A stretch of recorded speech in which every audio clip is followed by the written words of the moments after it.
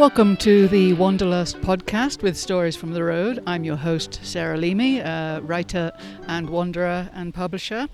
You're going to hear a mix of personal anecdotes from my own travels, as well as recommendations for gear, events, and books that I'm reading, books that I've come across. And each episode will also have a short story of my own, often set in the American Southwest. And this is just another way of giving you a sense of people and places, how they interact and affect each other deeply. I hope this podcast encourages you to explore, write, and inspire others to be just as curious and playful as you are. So please enjoy, and thank you very much for listening.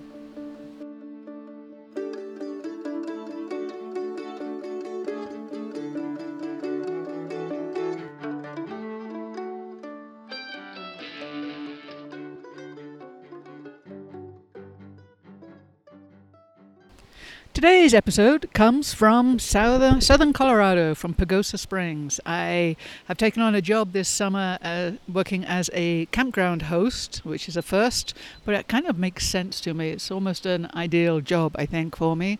It's 20 hours a week. I get somewhere to camp, and actually where I am is next to this creek that's actually more of a river right now.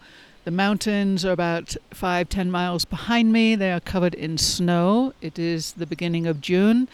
Yesterday was cold and wet. This morning was sunny, and now it's clouding over, so who knows what the hell this will be. But I have to say, being a campground host, the days are pretty nice and routine. 4 hours a day is the commitment, so 20 hours a week. I get 2 days off. They actually pay me something, which is great because I have somewhere free to live, lots of space, and only 4 hours commitment per day. So there's a lot of sweeping, swiping, wiping, scrubbing of toilets. Not the favorite part, but a lot better than I imagined it, I have to say. People have been really good. Last weekend was Memorial Day, at least when I'm recording this, and the campground was packed, and each site had between 6 and 8 people. I mean, it was packed, but it was fine. It was still quiet. It's such a spacious campground that I'm at. It's about a mile long from one end to the other with only 19 campsites. So you can picture that with mountains behind. The aspens and the cottonwoods are just budding out. The grass is turning green. We've had some hail yesterday morning, and today we'll see. People are starting to roll in because it's the weekend. And the other week, one of my first weeks here, on my day off, I went into Pagosa Springs, and I had pretty shaggy hair at the time, and I was just feeling kind of dirty and nasty because, of course, there's no showers. And so I went into a barbershop, hairdressers, and there was a little old lady behind the counter, and I asked if someone had time to cut my hair and just give me a bit of a trim. And she was like, "Sure, sit down. My name's Lola." So I sat down, and, she put the little thingy around my neck, and she pulls out a pair of scissors and just starts cutting off chunks of my hair. Before we'd even decided what I was going to do with my hair, or we talked about it, "My name's Lola," she says again. Snip, snip, snip. "What did you say you wanted? A pixie cut? Okay, short back and sides. Okay, my name's Lola. I had a stroke 2 years ago. I'm 86. Snip, snip, snip. And when I first told friends about this, I forgot to mention to them that she washed my hair with baking soda and water. She cut most of my hair off before we discussed what we were going to do with my hair. And then she also wanted to pluck my eyebrows into permanent arches, at which I really did say no. But she kept repeating, "My name's Lola, my name's Lola." And just as she was finishing up, middle-aged man walked in, mid-50s, greyish hair, and he comes in and introduces himself, and it was her son. I think his name was William, I'm not sure, and it was his shop. So that was my haircut. There is another story from that same day about how I saved a life, but I'm going to save that for the next episode. So that was Pagosa Springs, and I wanted to let you know all about Pagosa Springs. I'll give you little stories from each time. There are some music festivals, I think nearly once a month up at Reservoir Hill. So if you go to Pagosa Springs, Colorado, and look up music events. I recommend them. There's the big bluegrass festival coming up. And I think it will have gone by the time this episode goes live. But I do recommend looking to see what they have coming up. And also Durango is only an hour away. So if you do come to this area, there's a lot of events going on there. Today, I was going to read you a short story that was inspired. I wrote it a few years ago, and it was inspired by this specific area, the San Juan Mountains, and it's called Tired. So here we go. Here's a short story called Tired. An eagle flew overhead and landed in the dead branches at the top of the Ponderosa 100 feet away. She knew that eagle, had watched it raise families for years in the Martinez Valley, this valley, her valley. Or it had been once. Now, though, the bird hunted alone. Melissa wondered why. The man, a stranger, had sat at the one and only picnic table overlooking the new reservoir. He glanced at her, taking in the skinny boy-girl body, looking like a teenage hippie, hidden in loose-fitting cotton sweatshirt and patched jeans. She was a scrawny butterfly of a woman, all wings and no weight. Nothing like his own hefty daughter, Rebecca, farming stock that teased her, poor thing. He should call her. It had been too long. Melissa blinked with red-rimmed yet clear green eyes. She laid her hands in sight on the wooden tabletop and prepared to play along, at least for a while. Anything to get him gone, so she could be too. The man, "Derek," he offered, "pleased to meet you," leaned back opposite her, facing away luckily, and stared at the land before them, empty of houses and full of water. "There used to be a field here," he told her, "full of wildflowers. Not sure the names. Glorious, though. Bright colours. A kaleidoscope it was. Now look. What happened to the 2 ranches, I wonder?" Melissa knew the names of the flowers. Columbine, Indian paintbrush, Mexican hat, Shasta daisies, with all that soft, whispery fescue mixed in. She knew what had happened to the 2 homes, now submerged so that the ever-expanding town of Pagosa Springs would get more water. Progress. The power of big money developers and the cunning of bank managers. His slow and steady voice kept on. "My kids used to play out here, not so long ago, 20 years, maybe longer. They're around your age, maybe older." He nodded again. Life was good back then, before this. He pointed at the low-lying blue sky reflected in the still water. A few ripples from the lake trout, not much else. No boats with fishermen, no families on the sandy beach.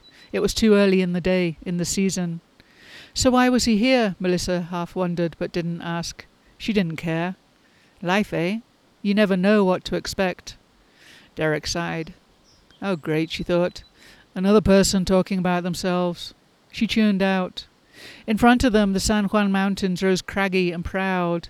An aquiline nose was how she'd always seen the silhouette. A face in repose.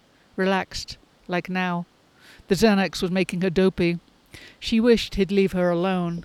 She hadn't expected to bump into anyone down here in the valley. She wasn't prepared to make polite conversation either. Bad timing as usual, she bitched in her head, yet smiled at the scene. It was, indeed, perfect in many ways. Always had been. A wind kicked up. It was spring after all, and no, she wasn't quite dressed warmly enough, and she shivered.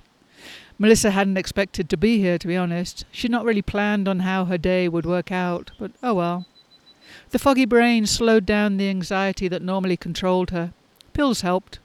Walking at the crack of dawn did too. Hence, here she was, again, at the place of happier memories, family stories untold. She sighed, shivered. Derek, in his 60s probably, was about the same as her dad would have been. He wore a thick woolen hat, down jacket, black jeans and clean cowboy boots, nice and tidy. He was either thick of body or layered up like a 5-year-old told to play in the snow. Not that there was much snow on the ground, not here. Up the pathway, a ways, yes.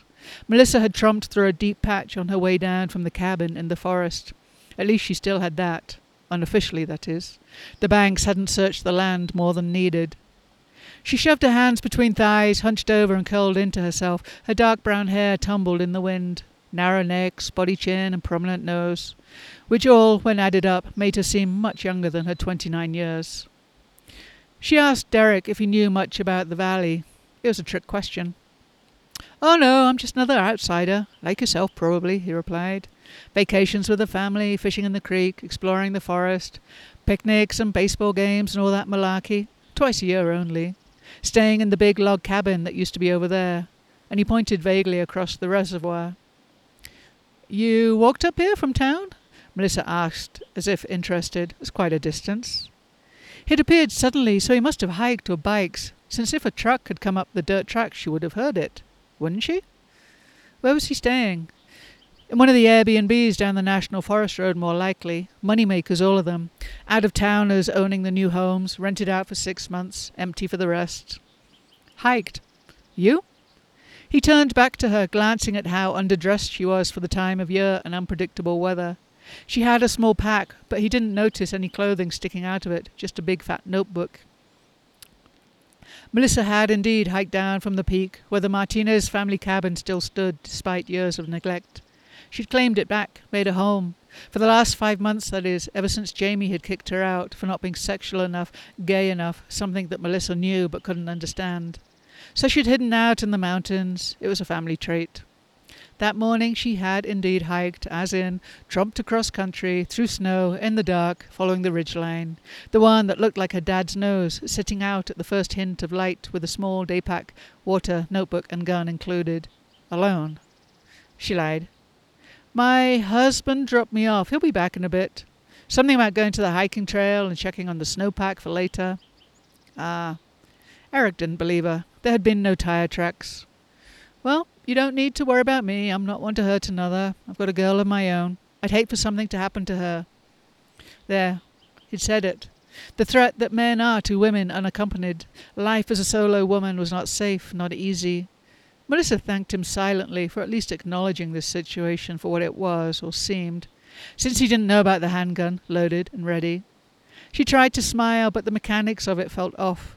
Her muscles loose and sloppy, her eyes wobbling side to side, unfocused. She had maybe another 20 minutes or so before the pills really kicked in. She sat up straighter, telling herself to get it together or leave. "So." That was as far as she got. He spoke again. "Are you from Denver or Boulder? You remind me of some kind of yoga teacher. You have the physique for that. Me, I can barely put on my own socks in the mornings." Melissa noticed a sheen of sweat across his forehead, a tinge of red to his cheeks and neck. Shit, was he going to die on her? Drop dead of a heart attack or stroke? He should just leave, go away like everyone else. "My wife died last summer, and well, after that..." He paused, voice shaking slightly, quietly, that Melissa leaned forward to hear instinctively. "It was a bit messy, you know. I put on a bit of weight. You know how it is, grief, eating." "No, you probably don't, skinny thing that you are. Still, retirement, widowhood, not enough drive to do anything, and life wasn't pretty.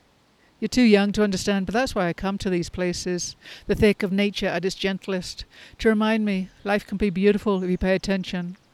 His placid and sad face lit up, and she turned to see why. A wide-winged bird flew over the lake and landed nearby in one of the 2 tallest ponderosas, with the sunrise making a striking silhouette. Huge, bigger than Melissa, it seemed.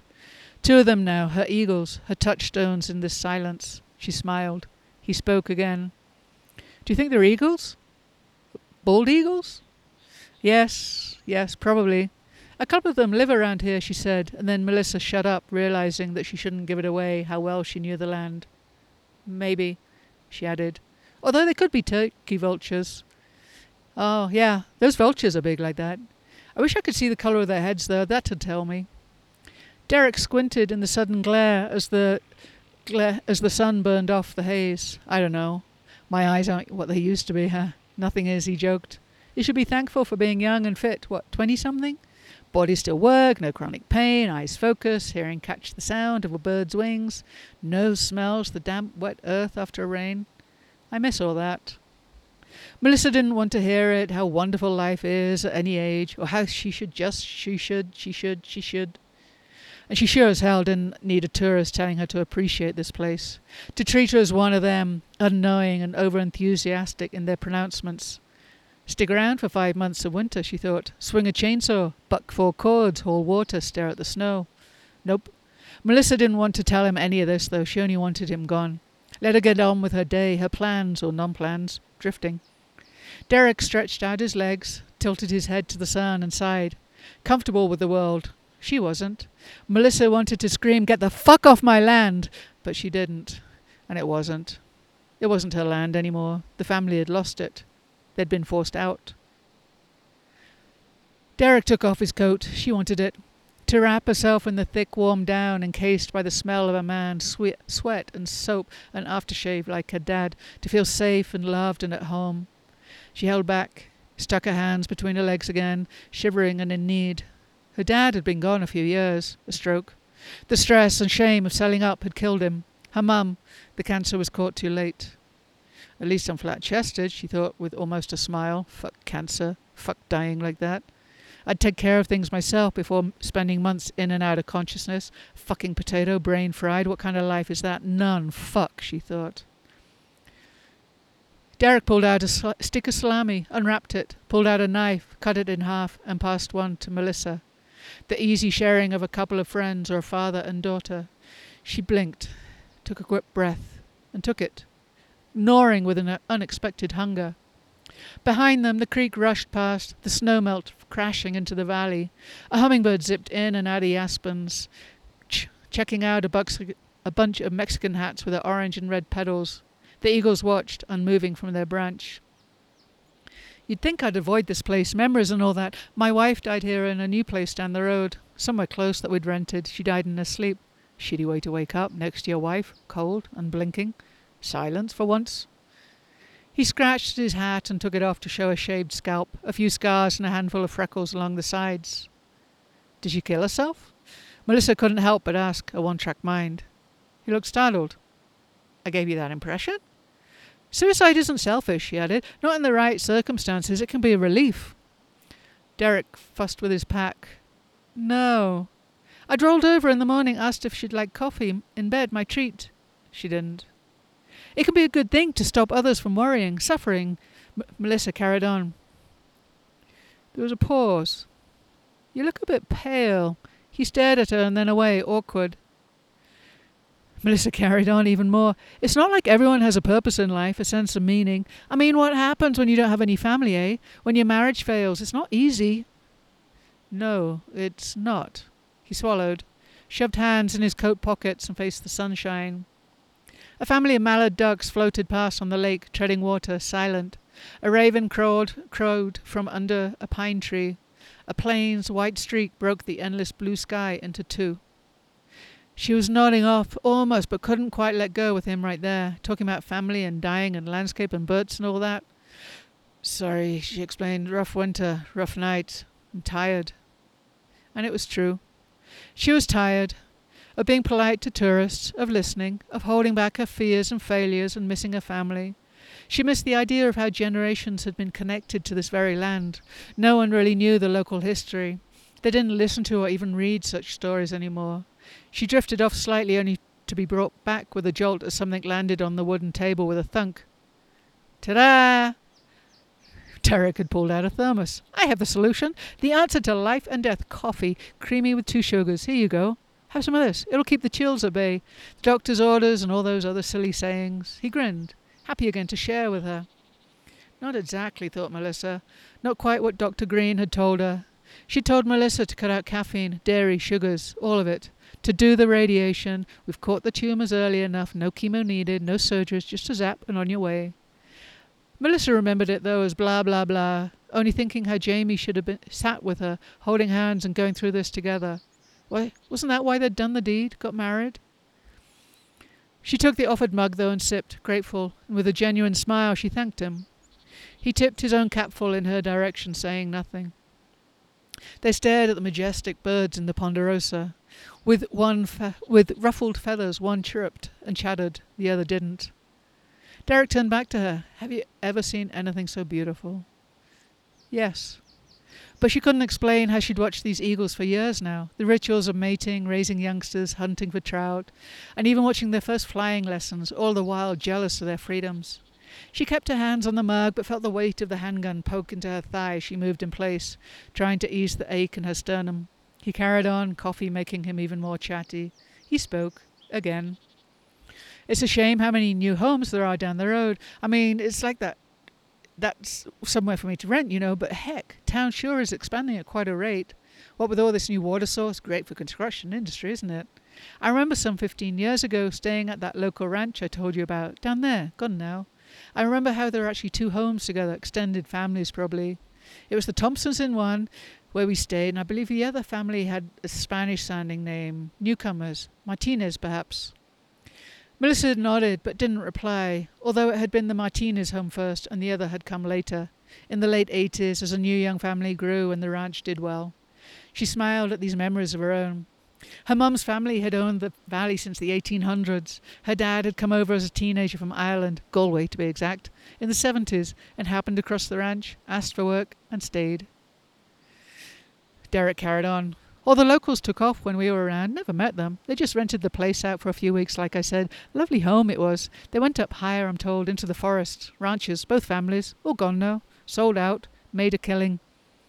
Melissa's eyes darkened. The mug dropped out of her hands to the table with a thunk. Derek jerked at the sound, turned to her just as an eagle's high-pitched call above broke their silence. It flew out of the tree and launched itself towards the reservoir, talons out, wings tucked, focused. Melissa held her gun, her fingers closed around the trigger, wanting to kill the man Derek, or rather threaten him, scare him, break his benign assumptions. She was so fucking tired, though, of him, of life, of death. Ever since the bank had taken their homesteads, the land, the animals, and then losing her parents so quickly, well, nothing mattered. And now this? Cancer. Fuck, she was done. Finished. Fuck it, she said, and stood up abruptly. He did too, instinctively. What? I'm sorry. I didn't mean to talk your head off. It's a quiet place, a sweet place. I'll shut up. I'll leave you to it. I'm sorry. It's yours. You were here first. And he packed up the wrappings from the salami, the mugs of coffee, the thermos, awkward in his movements. She stared past him, and he turned to see why. The eagle had caught something, and they both heard the scream. A rabbit, a cottontail, wriggled and fought the talons, holding it high in the air over the lake. It fell free, landed with a thunk. Derek cried out for it. Melissa laughed softly, quietly at first, but it built up steam into sobbing and cackling until she found herself rocking, holding her stomach, falling back to the bench, and out of the pocket dropped the gun. Derek stared. She caught herself, hiccuped and sat upright, got her shit together. She almost made to reach for it, but didn't. Derek didn't move. He didn't mention the gun either, which was weird. Instead, he offered a nervous, "Are you all right?" Melissa, confused, tilted her head, hair covering one eye, much like a teenager would talking to her dad. Huh? Staying here alone? Waiting for someone, like you said. He reminded her of the earlier lie. Someone to take you home. She shook her head. I'm fine. She held up her notebook, the page half full of scribbles, as far as she'd got before he'd sat down at the picnic table. Ah, well then, yes, it's pretty magical, yes. I'll go. I'll leave you to it. He grabbed his pack, threw it over one shoulder, and stepped towards the way he'd come, keen to call his own kids, worried for them, missing them. They nodded at each other. You'll be okay? And he took leave of her reluctantly, as if worried for her. It's all yours. Yes. And well, she said, I'm sorry about your wife. He didn't hear. He'd already turned away. It was a good long walk down the river, through the aspens and flowers, back to town and the new housing developments. Alone, Melissa took a deep breath and smiled, no longer anxious. The caffeine had woken her up, and with muscles aching to move, she stood. She picked up her notebook and read the last lines written earlier. I'm sorry. She tore out the page and shoved it under a rock at the picnic table. She thought about starting again on a new page, suddenly wanting to write about how her dad had found this place, been welcomed into the valley, the family, how her mum, Meredith, had taught him to ride for days on end, tracking elk in October, how they'd fought to hold on to the land, but the banks and developers had forced them out, Martinez and Thompson's both. Melissa shook her head and packed up her things. Near her, a turkey vulture claimed the dead rabbit. One of the eagles flew overhead, aiming for the mountain she knew so well. Fine. She'd hike back to the cabin, gun in hand, just in case, and then she'd take care of things as needed. Geese honked loudly, a dozen of them heading in the direction of town. The second eagle took off, flew above the calm water and dove with a screech, a splash, and another trout died.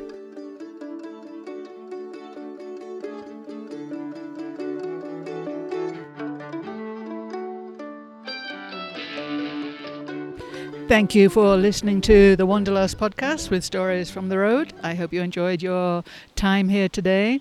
I'll be back in a couple of weeks with more anecdotes, more stories, more books, more gear, more inspiration, hopefully.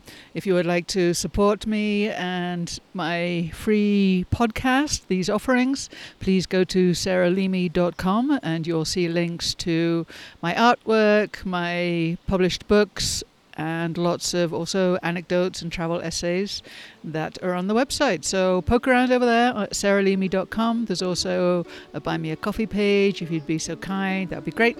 And yeah, spread the word. Enjoy. I'll talk to you soon. Bye.